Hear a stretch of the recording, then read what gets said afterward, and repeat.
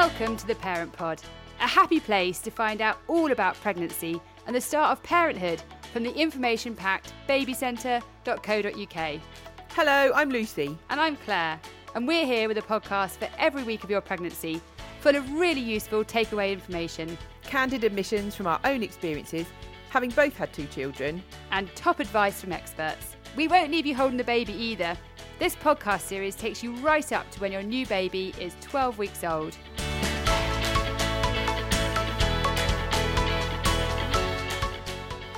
So I don't know if you can hear us in there, baby, but it's time to come out.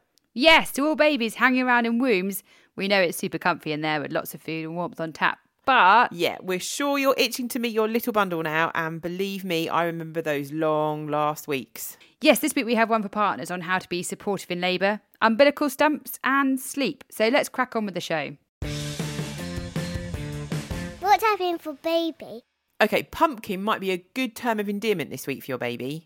Are you saying that's how much our baby weighs? Yeah, would you believe it? Wow. I know, the average newborn measures about 51 centimetres from head to heel, and at 3.5 kilograms, which is about 7.6 pounds, weighing the same as a small pumpkin. Anywhere between 5.5 pounds and 8.8 pounds is considered a normal birth weight. Oh, so my £9 niner wasn't normal then. Whew, no, it was not. After months of anticipation, it's due date time and you're still pregnant. It's frustrating, but lots of women find themselves in this situation. Babies born between now and 42 weeks are still considered full term, and you probably won't be offered an induction before 41 weeks of pregnancy. Yeah, but rest assured, your baby is quite cosy where she is. Most of her fetal development is complete, but her hair may continue to get thicker and coarser, and her nails may grow more. All babies are born with 2 soft spots, which are called the fontanelles, at the top of their heads, where the skull hasn't quite finished fusing. This allows your baby's skull bones to shift over each other during birth, helping to ease her way along the narrow birth canal. If your baby's born vaginally, particularly if you have an assisted delivery, her head may seem misshapen. I think we've all seen some of those cone heads in our time. Yes. And my boy looked like he'd already done a game of rugby. Oh, it's normal though, isn't it? I feel like we say that about so many things, but it is. Your baby's head will return to a more rounded shape in the days following birth. However, the soft spots will take about a year or more to fully close. And your baby's actually more skilled than she may appear. She has all the skills she needs to be ready to react and respond to you after she's born. She'll actually be born with over 70 natural skills and reflexes that will help her thrive outside your womb. Yeah, hopefully she'll instinctively search for your nipple for a feed soon after birth. That's called rooting. And she'll close her fingers around an object placed in her hand. Bit crazy when she's only tiny and newborn. I know, it's magic, isn't it? What's happening for you? Okay, so what's going on for mums this week, Claire?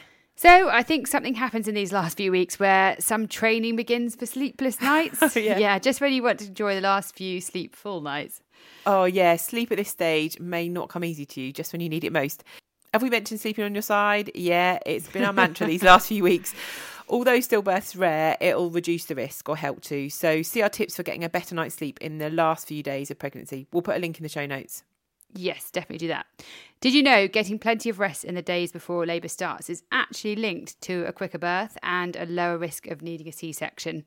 If you need an excuse to rest, there it is on a plate. So you could catch up on shut-eye by taking a nap during the day or just rest and play some soothing music. Dozing will do you good as well. Yeah, try not to worry if you never seem to get a good night's sleep these days, though. You may feel a little gritty-eyed during the day, but it's not going to harm you or your baby. Yeah, that's good advice. And even when you have your baby, I can remember thinking in the middle of the night, when everything, of course, feels worse anyway, that I was never going to get through the following day on 3 hours sleep or whatever it was or felt like. But you just do. You just kind of manage it and get through it. Yeah, it's not always that much fun, but you do get through it, don't you? Yeah. So a few mums-to-be have what's called a prolonged pregnancy, which lasts longer than 42 weeks. Your midwife will keep an eye on you during these final days. You should have an antenatal appointment each week. If your pregnancy has been straightforward, your midwife should offer you an induction after 41 weeks. But of course, it might not come to that because your baby could decide that she's ready and she's going to make an appearance any day now, as you are probably being reminded by everybody. No doubt all your friends and families are ringing or messaging you all the time to find out how things are going. And if it's frustrating, you can just explain that you're cool when your baby's definitely here or on her way. Yes. Too embarrassed to ask. This week's question comes from a dad-to-be. I'm not sure of the best way to support my partner in labour. Oh, well, here is Dad of 2, Joshua, to give us some insight. So my wife and I aren't hugely organised, so we didn't book ourselves onto the antenatal courses on time. So I think we did like one of these like 3-hour afternoon jobbies, which basically said, don't hold your baby upside down. This is where the baby comes out. This is how you do a nappy. And we felt, that's everything we need to know. Off we pop. Yeah, other than learning about putting a nappy on, the one useful thing I took away from the antenatal course was, if things don't go to plan, which is highly likely, these are all the people who will be in the room. And I'm really glad that we experienced that, because we ended up in an emergency theatre after this long wait. And if I hadn't been prepared for all those doctors in the room, I think I would have been petrified. The course had shown us, okay, this person does the anaesthetic, this person is the lead midwife. That helped me and put my mind at ease. So when they hit the button and all these people came running in, I wasn't hugely petrified. I was anxious, but I was less scared than I would have been if I hadn't have done that course, for sure. How did I feel before labour? I knew it was going to be something game-changing, and knew it was going to be something I've never experienced before, even though I've seen it on TV or in a movie or whatever. It wasn't as easy as it is in the movies, that's for sure. So I guess there was a real level of anxiety and fear around the safety of my wife and my kid. I just wanted it to be over by this point. Our baby was 10 days overdue as well. And by this point, we'd been so focused on a due date for 9 months, and then that came and went, and no one seemed to care but us. And then 10 days later, went into hospital, and eventually, after 38 hours, our daughter arrived. So in terms of helping my wife during labour, her perspective would probably be quite a lot different from mine. I did a lot of backstroking, just trying to keep really calm and composed. I did try some of the gas and air, we're trying to make her laugh. So trying to just keep the environment relaxed and normal. We didn't want it to be overly clinical and stressed. And so I would say I was just being myself and keeping her calm. She might have said I was a distraction or a problem at one point, but I was like, I'd go out and get food, or I would like rub her back and concentrate on her breathing. The things that you feel like aren't any use at all tend to be the things that are the most useful. The minute the baby arrives, you forget everything. You forget about the 38 hours of stress. You forget about all the arguments you've had about nesting and whether we're going to have enough space and time.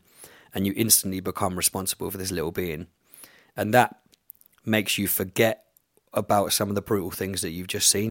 It goes from being a very uncomfortable, stressful environment to being very calm and composed and relaxed, and all worth it. So labour was not what I expected. It was more brutal, but it was also more beautiful as well.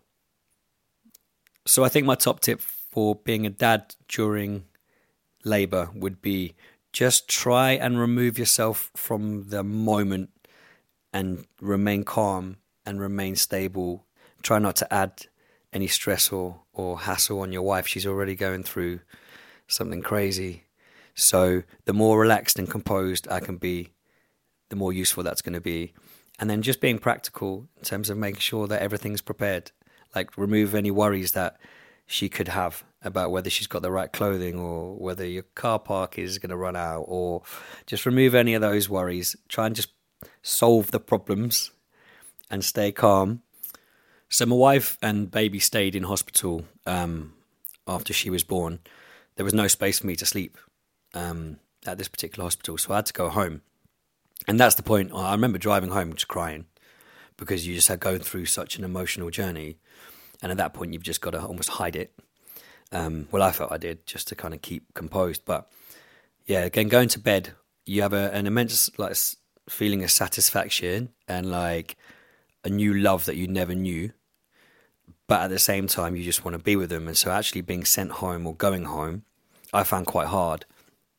But what I did realise was me going home and actually getting a decent enough night's sleep and going back in the morning kind of rejuvenated and revitalised to some degree enabled then my wife to sleep and I could look after the baby. And actually that moment was really special in the morning where we had our own bond, whilst my wife was just asleep recovering from her labour the night before. In the first few weeks of being back home with the newborn, I found it really difficult because where I was the primary focus of my wife's attention, now there's a baby there that I'm 50% responsible to looking after. But at the same time, the baby really needs mum because at this point she was breastfeeding. So I could obviously change her, and I was awake through the night every hour or whatever it was, changing a hideous amount of nappies. But I really feel like I had to sacrifice myself a lot. So the stuff that I wanted to do, just I couldn't do. And I couldn't be grumpy about that because we have this new shared human that I wanted to raise. But I found like if I didn't actively engage and bond and, you know, pick out clothes and change nappies, then very quickly I could have found myself almost useless, because there's such motherly baby bond that is a separate thing to my own relationship with my child. So again, finding the moment just to be practical, looking after food, looking after bills, looking after petrol in the car, looking after people who want to visit and making sure they stay for an hour and then go home. All of those kind of practical things that made family life easier were where I found myself naturally, I guess. Oh, great to hear from a dad-to-be. Really useful stuff there. What do you expect this week? What to expect this week? Well, the headline is still the same as last week, which is to rest. So Rest. yeah, rest, read, watch TV, catch up with friends, see your family, watch some box sets, just all the good stuff, really. Good idea to take your maternity notes everywhere. I remember having mine with me because I'm a little bit like Girl that. Scout. I know. And also probably a good idea to refresh yourself of the signs of labour. It is going to happen soon. Oh, hopefully. Put your hospital bag in the car if you're having a hospital birth, or if you're having a home birth, get the birth pool ready if that's what you're planning.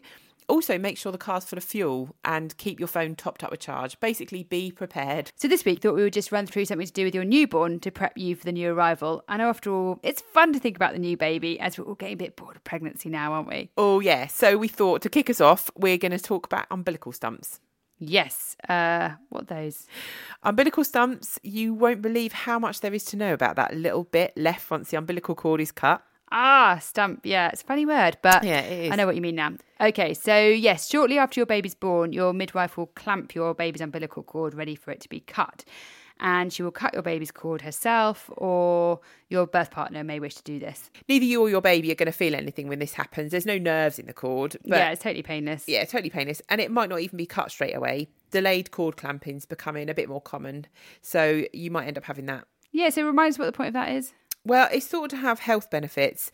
If the cord's not cut straight away, then the blood supply is going to continue for a few minutes, and that's going to pass on the blood and the oxygen to your baby. So it means that your baby can have high levels of red blood cells for the first few days and improved iron levels for up to 6 months. That's the thought, and it's believed that it could help boost physical and mental development. Well, I didn't know that. Okay. And where the cord joins your newborn's tummy, and he'll have a 2 to 3 centimetre long stump with the plastic clamp or tie attached. You'll need to keep it clean and free from infection until it falls off and the tummy button is created. I remember with one of my babies, it did get a bit inflamed. Oh, did it? Yeah. Yeah, I remember the community midwife put a bit of antibiotic cream on it, I think. But normally the stump will just dry out and just drop off any time. Yeah, it usually happens between about 5 days and 15 days after they're born. Oh, with one of my babies, I remember it did get a bit inflamed. Oh, did it? Yeah, the community midwife put a bit of antibiotic cream on it. But normally the stump will just dry out fine and drop off any time between sort of 5 days and 15 days after they're born. As the stump dries out, it will shrivel up. It's quite amazing watching it change. It goes from kind of yellowish green to brown or black. It all sounds delightful. Oh, delightful.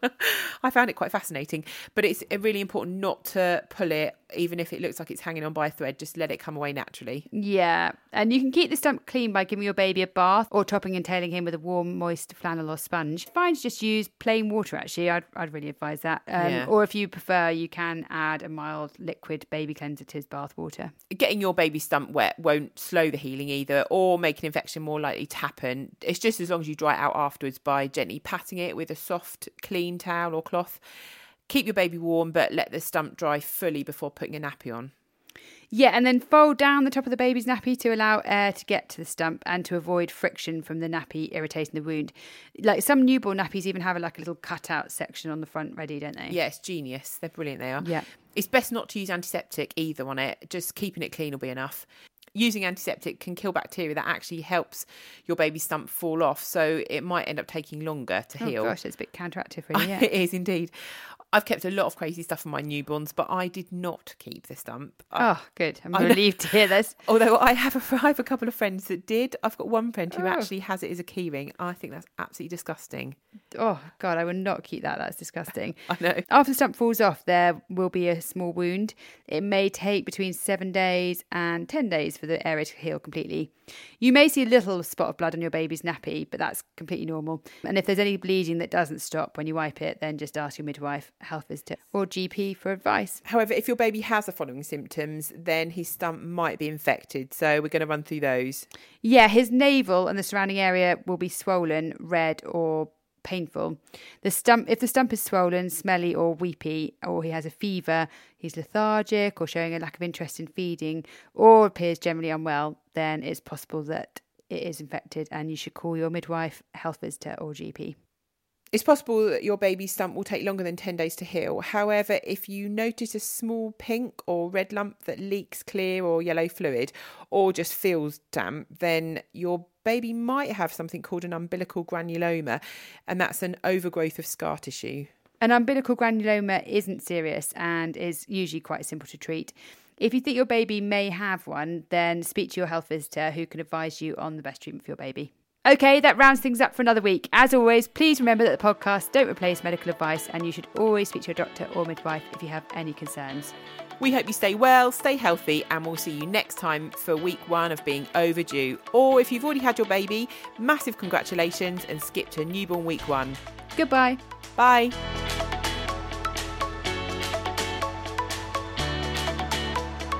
Thanks so much for listening to the Parent Pod.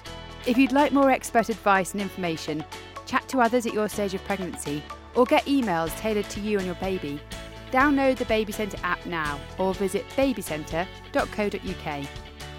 You can also follow us on Instagram, Twitter and Facebook. Just search for Baby Centre UK. All the info we cover in each episode is linked in our show notes. If you loved our podcast and found it useful, please rate and review the Parent Pod wherever you listen to your podcasts. And don't forget to share it with your partner and friends.